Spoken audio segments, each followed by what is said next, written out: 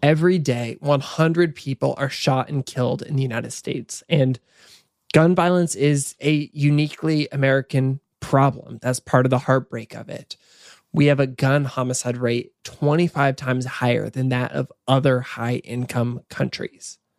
Gun violence is clearly a problem in the United States, and it can be a really heartbreaking and overwhelming one.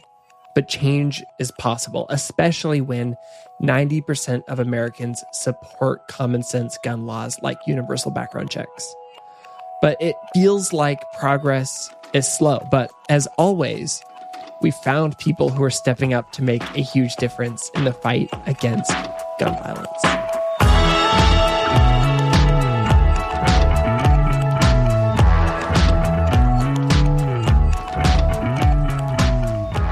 This Sounds Good. I'm Brandon Harvey. Our first guest today is Shannon Watts, the founder of Moms Demand Action. After the Sandy Hook shooting claimed the lives of 28 people, including 20 children, Shannon moved into action to end gun violence. She started Moms Demand Action, a nonpartisan grassroots movement that fights for stronger gun laws in America and encourages responsible gun ownership. I spoke with Shannon about why moms are uniquely poised to make a difference in fighting gun violence, why America has higher rates of gun violence, and why we can be encouraged by incremental change. And she shared simple action steps for getting involved. I also got to talk with activist Crystal Turner, who tragically lost 2 of her children to gun violence in 2015. Crystal now works with Moms Demand Action as a dedicated and passionate advocate for common sense gun laws. She's also the founder of Mothers in Healing, a grief counseling initiative for mothers who have lost children to gun violence. I spoke with Crystal about how her life has changed since losing her children and how she now helps mothers cope, heal, and find hope. I love this conversation. I'm so glad we got to have it. So let's jump straight into it. I want to go back and kind of just start at the beginning of Moms Demand, back before it was Moms Demand. And it sounds like for you, your inciting moments, and I think anybody who, becomes an activist or decides to take action on something has some sort of inciting moment. But your inciting moment, it seems, was the Sandy Hook shooting that took the lives of 20 children between the ages of 6 and 7 years old, as well as 6 adult staff members. And I'd like to begin our conversation there. Can you just take me back to that day in your life and, what was going through your head? At the time, I was a stay-at-home mom of 5 in Indianapolis, and my kids were kind of all over the age range from elementary to college. And I was folding laundry, and it was December 14th of 2012, and I saw on my TV that there was an active shooter in Newtown, Connecticut, a city I'd never heard of. And like everyone else in the country, I was sort of riveted to my television and just couldn't believe the horrific video footage of children and adults streaming out of the school into the woods through the parking lot, looking terrorized. But then over the next few hours, already there were pundits and politicians also on my TV telling me that somehow this was because this tragedy had happened because there weren't enough guns. And that more guns, like armed teachers, would have somehow prevented this tragedy. And it just made me so angry. I knew that was not true. I didn't know anything about gun violence or gun laws or organizing. I just knew that wasn't true. So I went online and I thought, okay, I'm going to join something like Mothers Against Drunk Driving, but for the issue of gun safety. And I couldn't find anything.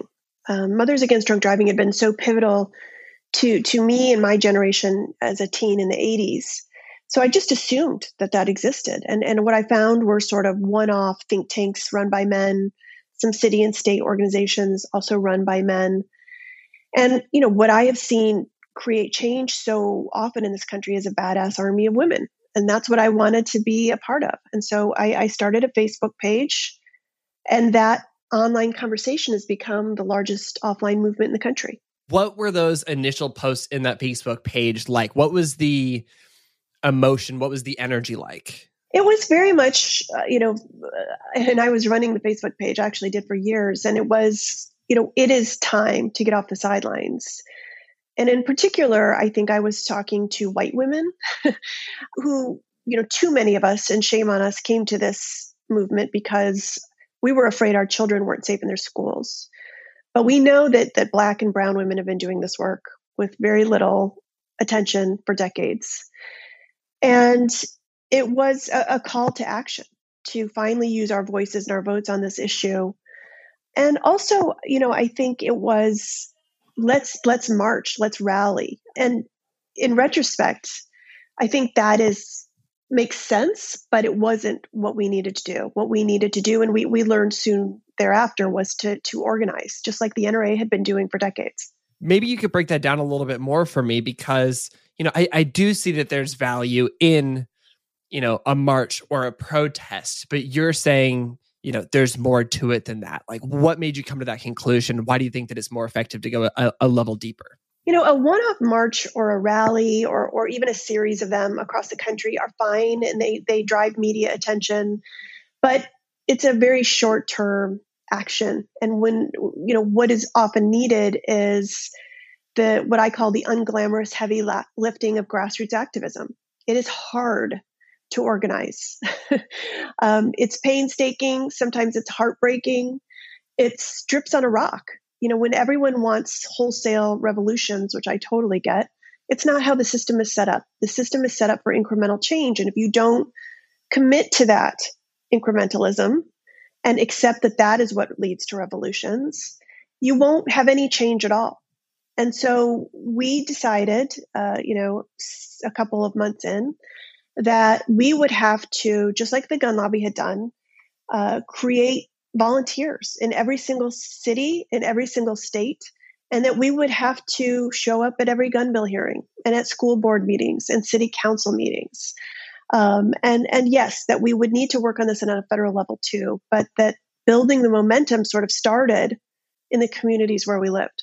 So you start to organize this community of people who are themselves organizing to create change. Tell me about that growth and that snowball effect, because I understand it started off big and then it grew to get bigger. What is the process of growing a movement like that like? Well, I would say it started with social media, and we've all heard stories about how, a website or a post or a tweet has gone viral and just generated a lot of activity. And that was very much what happened in this circumstance. Our Facebook page was attracting volunteers, but also gun extremists.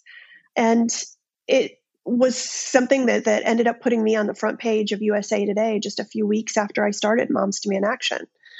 And so it started online. And then I was working on this with perfect strangers all across the country who I just sort of trusted to be as passionate about this as I was, and to bring skill sets I didn't have to the table. And we started a Facebook page for every single state, in addition to our main Facebook page. I had an inactive Twitter handle, and so we started tweeting. And it wasn't too long afterward that we got a call from the White House, and they said, in honor of the Sandy Hook school mass shooting, we are going to work to pass something called Manchin Toomey. It was a bipartisan bill to close the background check loophole. Right now in this country, you have to have a background check when you buy a gun from a licensed dealer, but not from an unlicensed dealer. And that is a loophole that has been closed now in 21 states, but not at a federal level. And so when you don't have to buy guns from an unlicensed dealer, that means you can get them at gun shows or online or even at garage sales in some states. So we really put a lot of our time and attention toward that vote, which happened in the spring of 2013. And we all thought, oh yeah, of course this is going to pass. Of course our lawmakers will act after 20 children and 6 educators were killed in the sanctity of an American elementary school. And I was sitting in the Senate gallery when it failed by 6 votes, 4 of those Democratic senators. And it was a pivotal moment because, we could have said, okay, well, we tried, we failed, the country isn't ready for this. Let's go back to our normal lives.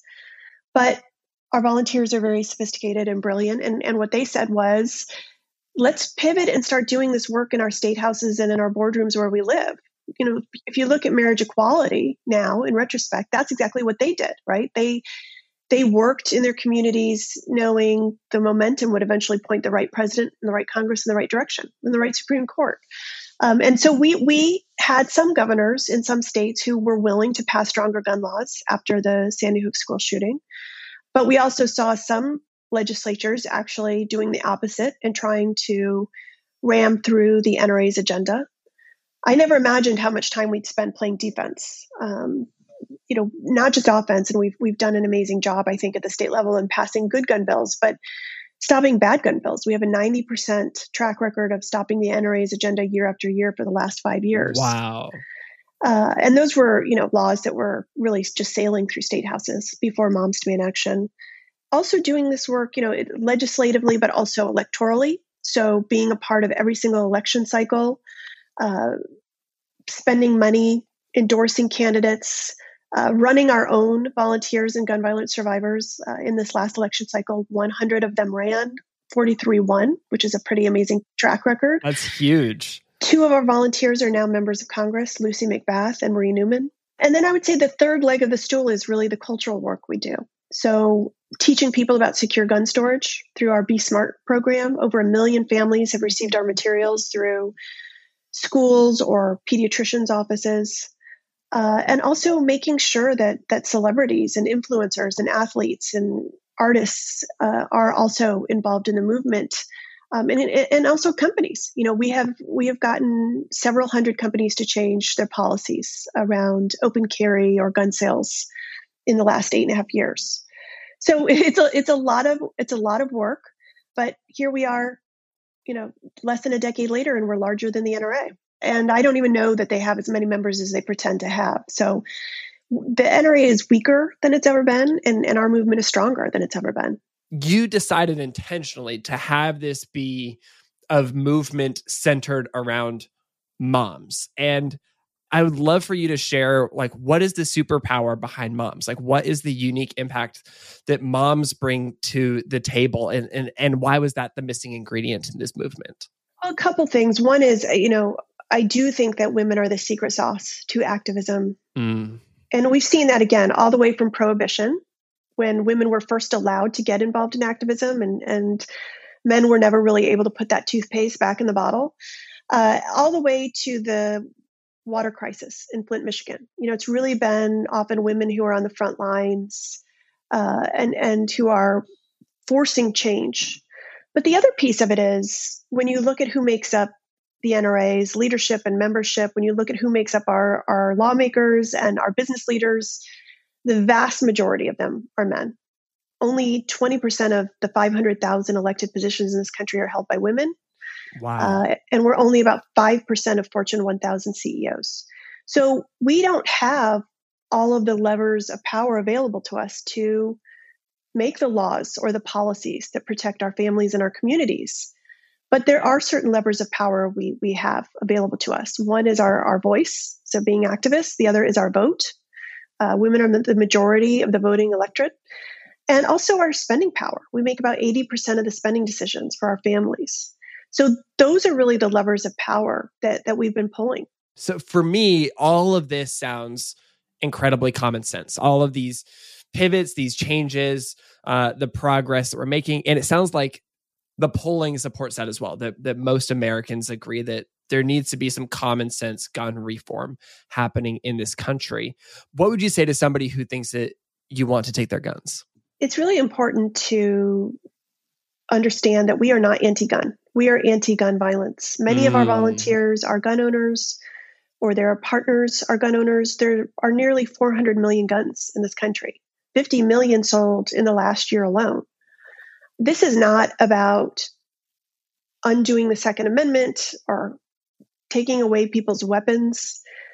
This is simply about restoring the responsibilities that should go along with gun rights and do in other countries with high rates of gun ownership. There's a reason America has a 25 times higher gun homicide rate than any peer nation. And we know that's because of easy, unfettered access to guns. And why do we have that? Well, something else America has that no other country has, which is an incredibly powerful and wealthy special interest called the gun lobby. And they have worked very hard to enrich gun manufacturers by loosening gun laws and making sure that there are guns for anyone, anywhere, anytime, no questions asked. And so this is not, again, about undoing the Second Amendment. This is simply about responsibility. And we know 90% of Americans support common sense gun laws, like a background check on every gun sale, 89% of gun owners, and only 1 in 10 even belong to the NRA. And then 87% of Republicans. So the only place where this is polarizing is in the U.S. Senate. And so what we have to do is we just have to make sure that our representation is representative of the people that they serve. That's right. And I do think there's some lawmakers who have drunk the Kool-Aid. They really do believe the NRA's disinformation, particularly in state houses. Some of them are gun extremists. But also there are plenty of lawmakers, particularly Republicans, who are just playing from an old playbook. They deep down inside know that there are ways to prevent deaths from gun violence. They know the right thing to do is to pass stronger gun laws. But they're still sort of operating from this 1990s playbook. And that's why I always say, our job is to show lawmakers over and over again, if you do the right thing, we'll have your back. If you do the wrong thing, we'll have your job. And when I talked about that vote on Manchin Toomey, where 4 of the 6 senators were Democrats, not a single one of them still has their job. Wow. And in fact, in 2008, when Barack Obama was elected, about a quarter of all Democrats in Congress, Democratic lawmakers, had A ratings from the NRA. Today, none do. And so this is, again, as I said, it's incremental. It takes a while, but I do believe at some point Republicans will be on the same side, which is the right side of history.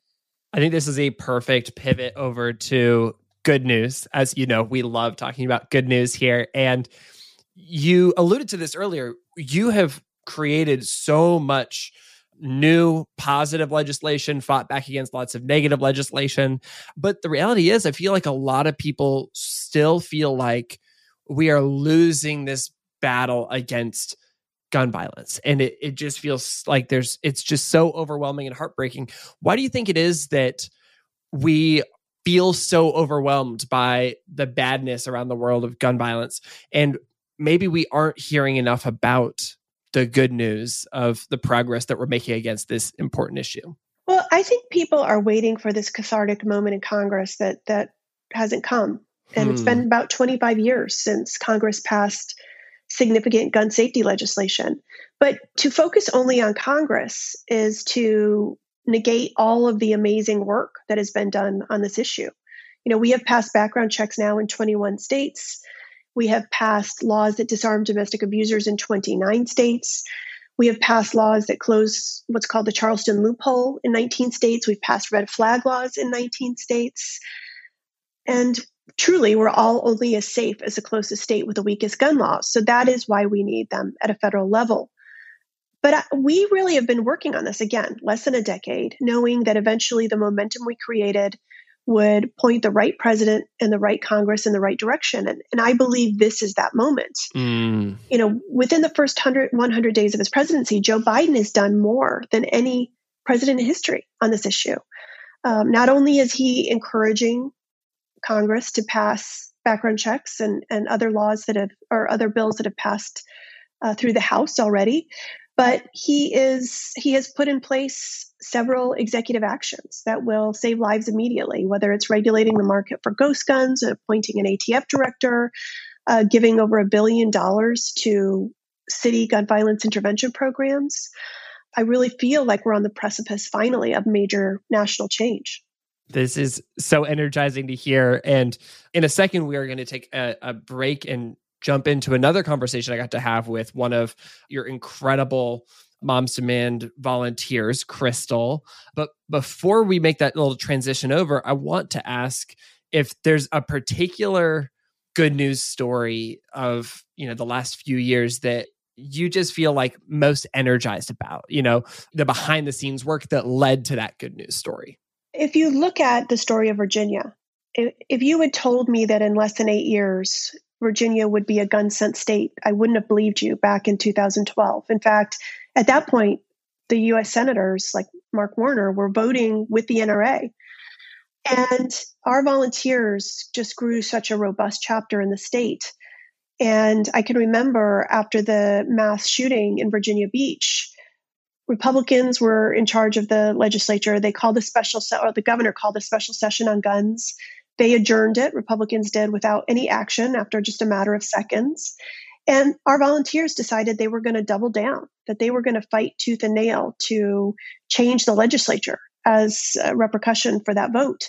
And they did. I can remember sitting in Richmond, Virginia, the night of the election in 2019, thinking, okay, we'll get lucky if we flip one chamber by a few votes. And we flipped both chambers of the General Assembly.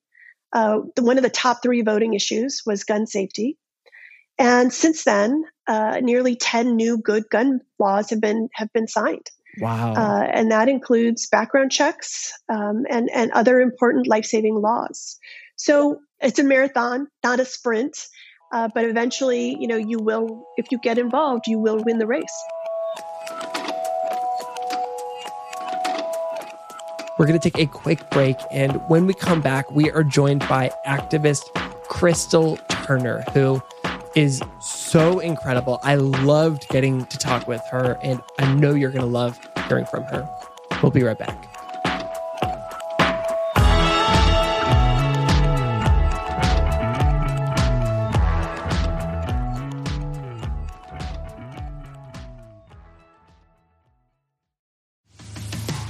Sounds Good is sponsored by Libro FM. Libro FM is the company that lets you support a local bookstore every time you download an audiobook.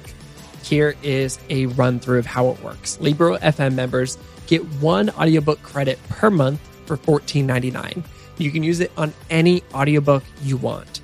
When you download audiobooks through Libro FM, you actually get to help support a local bookstore of your choosing, which helps you keep money within your local economy, create local jobs, and make a difference in your community. I wanted to give a quick update on what I'm listening to right now. I'm listening to 2 books right now. One of them is called Act Your Age by Eve Brown, and it's like this rom-com. It's very cute, and it's not the kind of thing I normally listen to, but I love it, and it is so fun as an audiobook. I highly recommend it. But also, I am loving, and this book doesn't come out for another month, but I feel very lucky to have gotten it early. I'm listening to Ashley C. Ford's new memoir. It's called Somebody's Daughter. It is absolutely beautiful. I love hearing her read it in her own voice, and it is brilliantly written.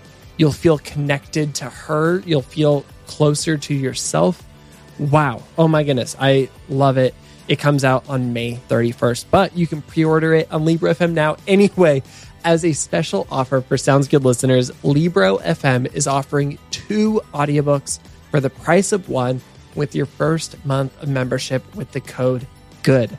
All you have to do is visit the website Libro.fm and then use the promo code GOOD.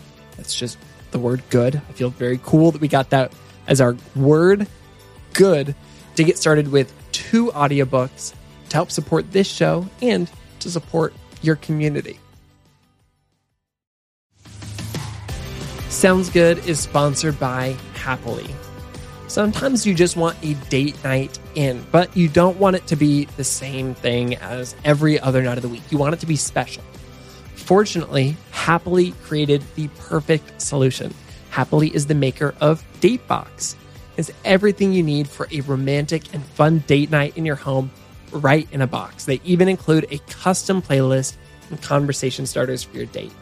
With easy sign-up, flexible plans, and fast shipping directly to you, what more could you ask for? Take the pressure off of date night and get your first DateBox for 50% off. That's half off. Just visit thehappily.co and use the code GOOD. All one word. One more time. That's thehappily.co and get 50% off with the code GOOD.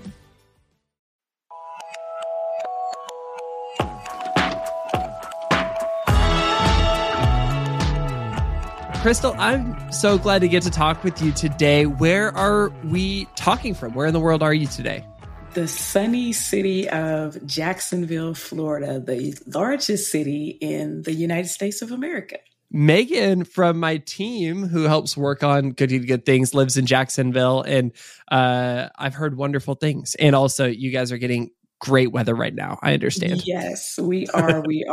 So I'm hoping I'm sending sun rays to everyone who's listening. I could use it, so thank you. And I understand you just got back from an advocacy trip. Is that right? That is correct. Yes, in Ohio. I traveled back to Columbus, Ohio, which is the city that I lived in for the past 30 years. Tell me about what you were doing while you were up in Columbus. It was a last minute ideal, but on a previous call, someone shared with me that there is actually a International Bereaved Mother's Day, which was just this past Sunday. And it is annually the Sunday before the traditional Sunday that we celebrate Mother's Day, which is this coming Sunday. And so between that and unfortunately all the continued gun violence that is happening here in Jacksonville, in Ohio, and just across our country, I thought about how much that trauma continues to re-traumatize mothers each time you hear of another child who's lost a life to gun violence. And so I wanted to do something for the moms there. And so we scheduled some photo shoots for some moms, but more importantly, in the midst of scheduling that, the Michaela Bryant story became the front page of all of the news, which was the 16-year-old young lady who lost her life in a police-involved shooting, unfortunately due to some family altercations that were taking place in the foster home that she resided in. And that led me to making some phone calls and emails and text messages to several community leaders and community organizations and people that I knew there and said, let's do an evening of prayer. Because I know that prayer definitely works. Prayer has the ability to change things. And if as the Bible says, where you can get 2 or 3 gathered in agreeing, then we know all things are possible. And they were all willing to come in. And so this past Thursday evening at the City of Grace Church, which is on the northeast side, myself and several spiritual faith leaders and community leaders, we all came together. And for an hour, we just simply prayed over our bereaved mothers, over our politicians. Our mayor was there with us. We prayed over our mayor. We prayed for justice, and we prayed for restoration in our community. And we prayed over the city of Columbus. And the beauty of that evening is that we now have several other churches who are picking up the mantle and will be continuing to just simply do an hour of prayer that's open to the public as we just look for ways to connect and work towards healing our city, and not just Columbus, but healing all of our cities from the continued gun violence that is plaguing many of our communities. I genuinely did not know what your, event that you had gone to was. And to hear that something like this exists is truly incredible. Like, what a special thing to be a part of. What does it feel like to be a part of a community of other mothers who have experienced something that no mother ever wants to experience? Brandon, that is probably a very challenging question to ask, simply because it is a group that you often hear people say you don't want to be a part of. However, the number of mothers who are now members of a group that is a forever group is growing so much more rapidly than we ever anticipated. But it's also a challenging group to be in, because to acknowledge you're in this group means you're first acknowledging that something very tragic and unexpected has happened, and that is the loss of a child through gun violence. And to acknowledge that means that we are in a place now where the grieving process has already started, but we're acknowledging that this thing is real. So it's kind of a double-edged sword to be a part of this group. Do you mind if we talk a little bit about the loss of your son and daughter? Because I know that that's such a big part of the advocacy work that you do today, maybe you could take me back to what happened. Sure. I first have to say that I am a mother of 4 adult children and a bonus mom to 3 adult children, and grandmother to a beautifully blended family of 19 grandchildren. Wow. So life's been really interesting for me. However, 2 of those children, my 29-year-old daughter, Janaea Harbison at that time, and my 23-year-old son, Donnell McDonald, who continue to still live with us spiritually, were both shot and killed April 1st, 2015 in Columbus, Ohio, in an act of domestic violence by my daughter's estranged husband, who is now serving a 66 to life and no chance of parole life sentence. And it is because of the loss of my 2 children that I first became what is now identified as a survivor of gun violence. And an advocacy to work hard towards making sure the experience that I, as a mother, and my family has had in the very tragic and sudden loss of 2 of my children, that another mother coming behind me doesn't have to have that same type of experience. Because we know, based on my experience, there are some things that we have the ability to change in our community. And that is what I'm working towards and fighting for every day, is to change the experience. It's incredible that you have turned this grief into something that ensures that fewer people, and hopefully no people, have to experience this grief. And I'm curious, how quickly did you decide that that was something that you wanted to do? When did you decide to take that pain and turn it into purpose? Well, I didn't decide. It kind of decided for me. Literally, what happened was people who I know, unfortunately, found themselves in a very same or similar situation where someone they loved had lost their lives to gun violence.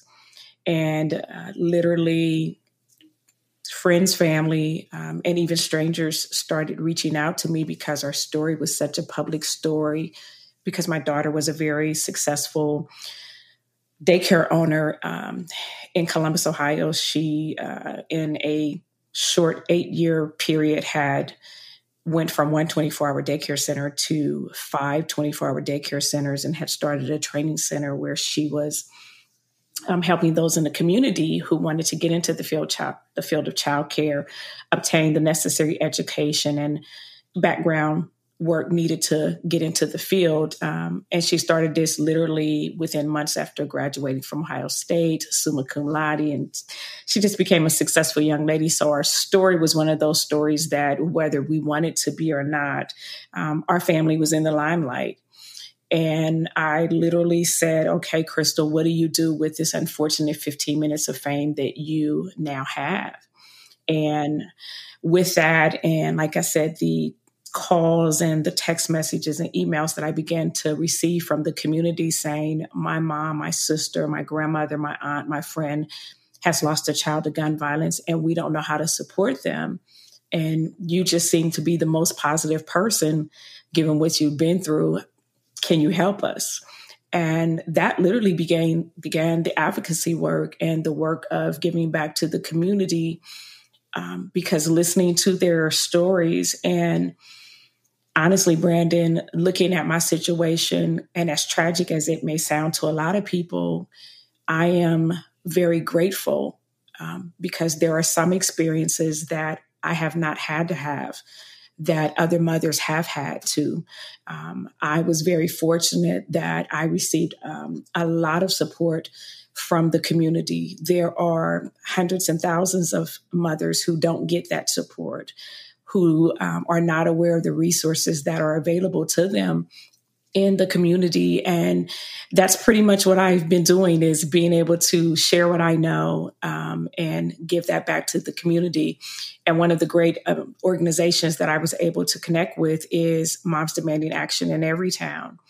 And through them, they have been able to educate me more about the legislative side of gun safety and how I can use my very tragic experience to help our legislators make laws that will keep my community safe, as well as all of the communities across the United States, based on the experiences that myself and, so many others have had.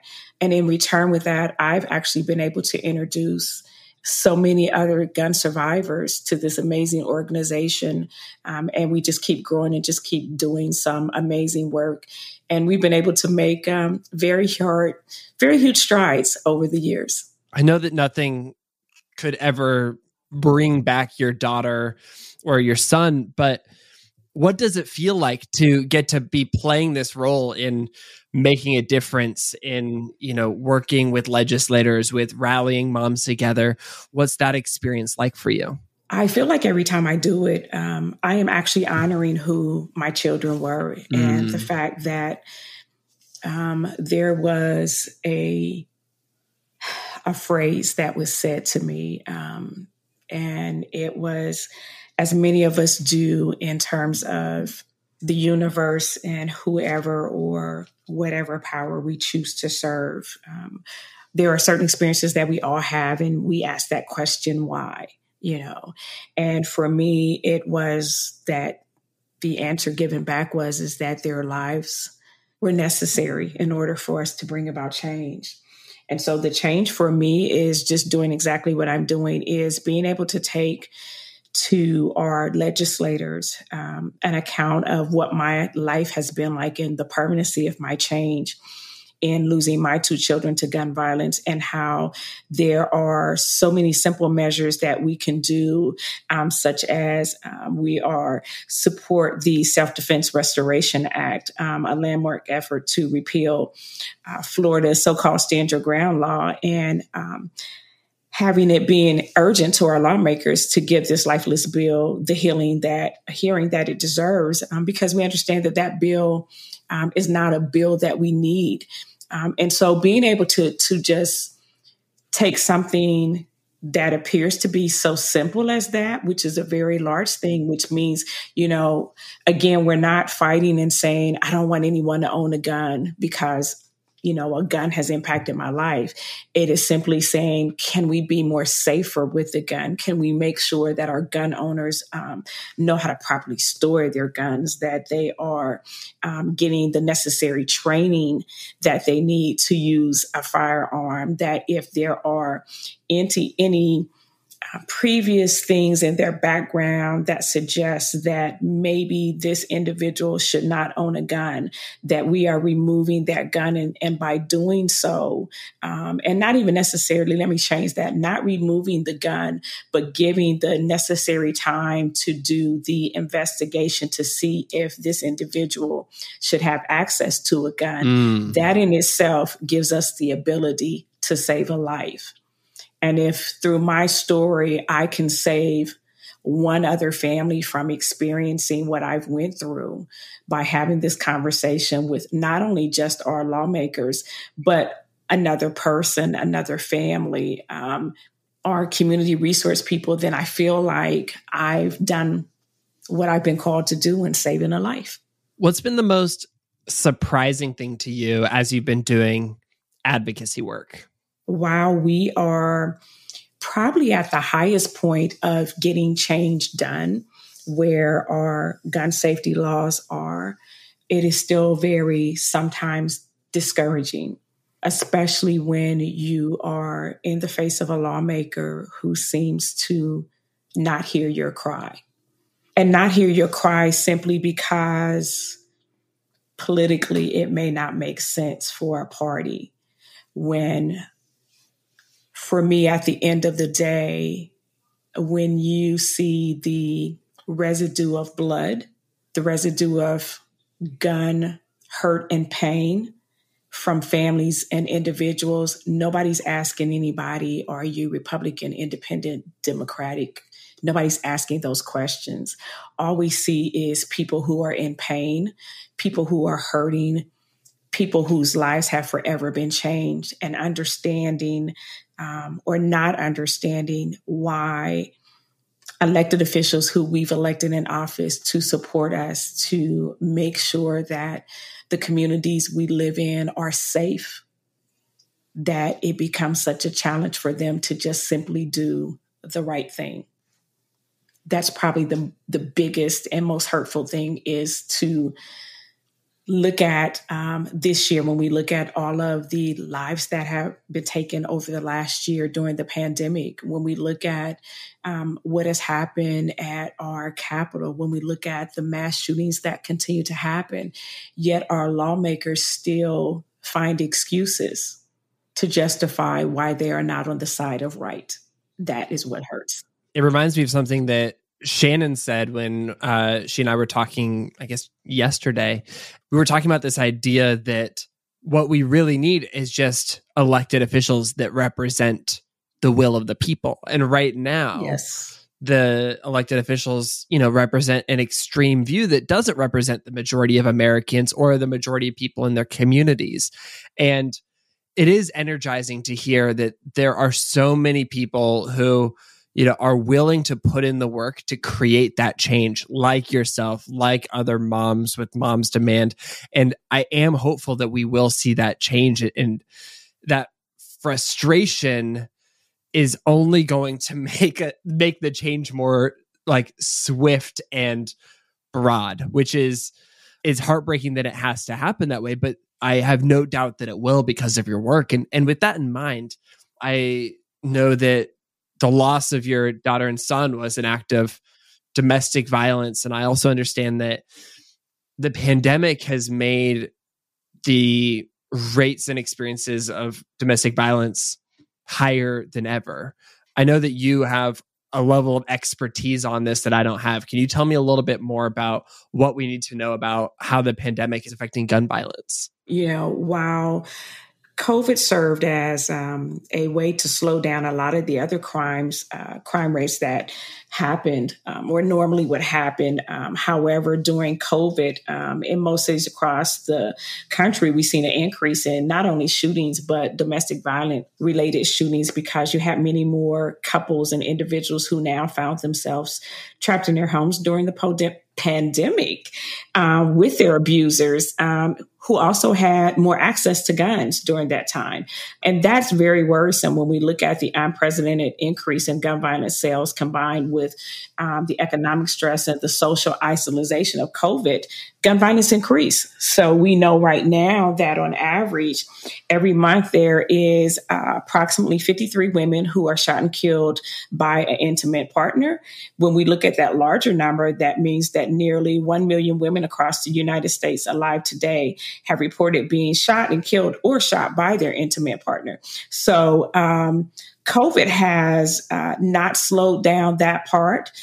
We also look at the fact that during COVID, access to guns made it 5 times more likely that an abusive partner would take the life of a female victim in this. And so, again, the epidemic kind of put a lot of women and men who were already in abusive relationships, really put them in more harm's way, and gave their intimate partners more of an opportunity to actually take their lives than ever before.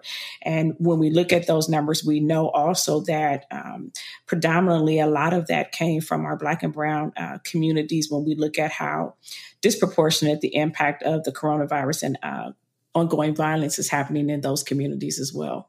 Thank you. That's so helpful to understand. And I think it can make us all more aware of the need for us to get involved and to make a difference on this.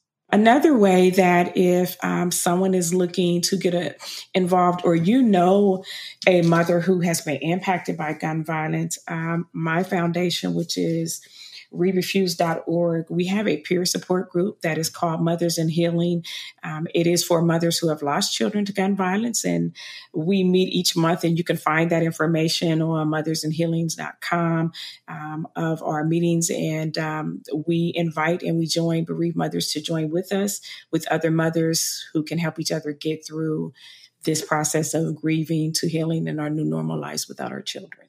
Kind of as a final question, I'm curious, what is something that you do feel hopeful about in regards to the progress on gun safety? Where do you feel a sense of hope?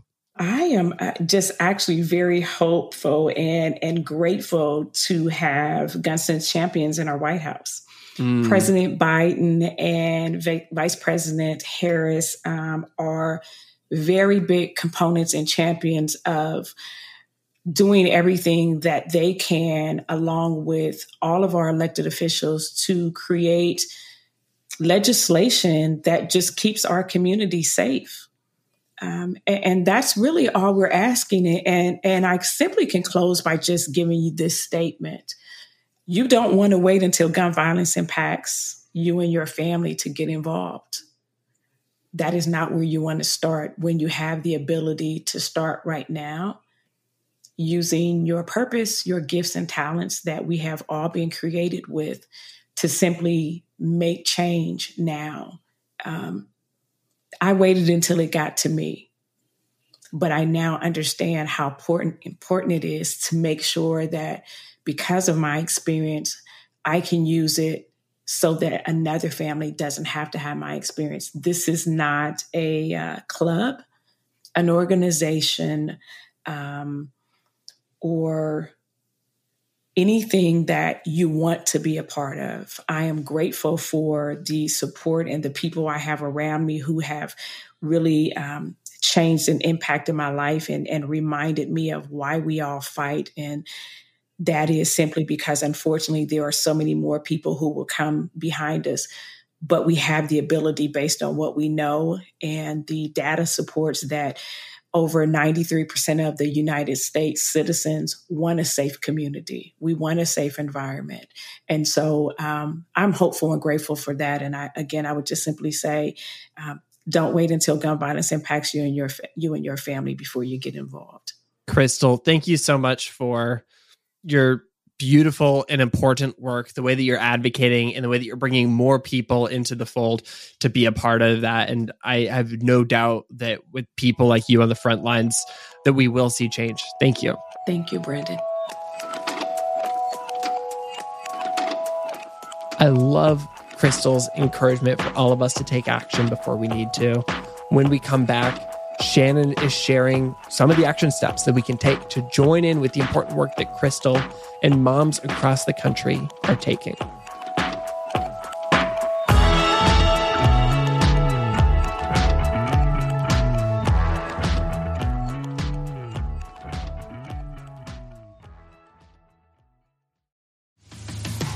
Sounds Good is sponsored by BetterHelp. Therapy is amazing. If you've been a longtime listener to Sounds Good, you've heard me talk about going to counseling a lot, and you've heard our guests talk about it even more. The last year has been challenging for a lot of us, and we've made it through.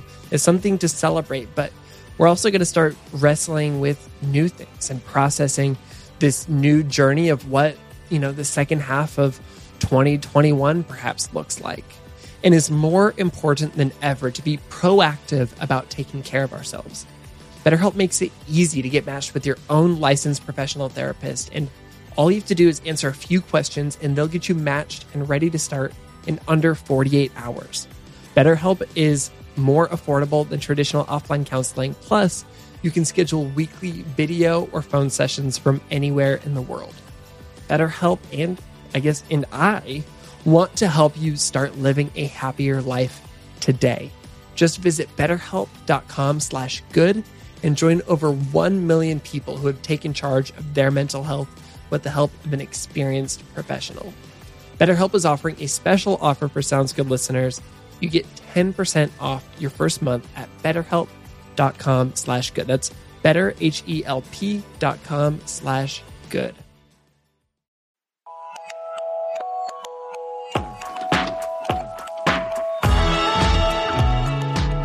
All right, Shannon, I am feeling hopeful again. I'm feeling encouraged.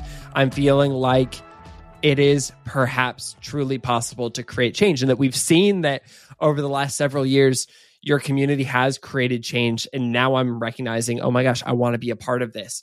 So how do I and others who feel this way, how do we get involved? How do we join in the work that you're doing? First of all, you can text the word READY to 64433. And, Moms Demand Action isn't just moms. It's not just women. It's mothers and others. We have grown to just be one of the largest organizations in the country that's doing grassroots work. And we welcome all caring Americans. And we also have Students Demand Action now. So if you, again, text the word READY to 64433, a volunteer will call and plug you in to the work you're passionate about where you live. We also have Facebook pages for states and a national page. We also have our Twitter handle is at Moms Demand. We have at Students Demand as well. And then we're on Instagram. You can kind of find us on any social media platform that you hang out on. Amazing. This is so perfect and so practical and actionable. Shannon, thank you just once again for the incredible work that you do and for inviting us all to be a part of it. Thank you so much.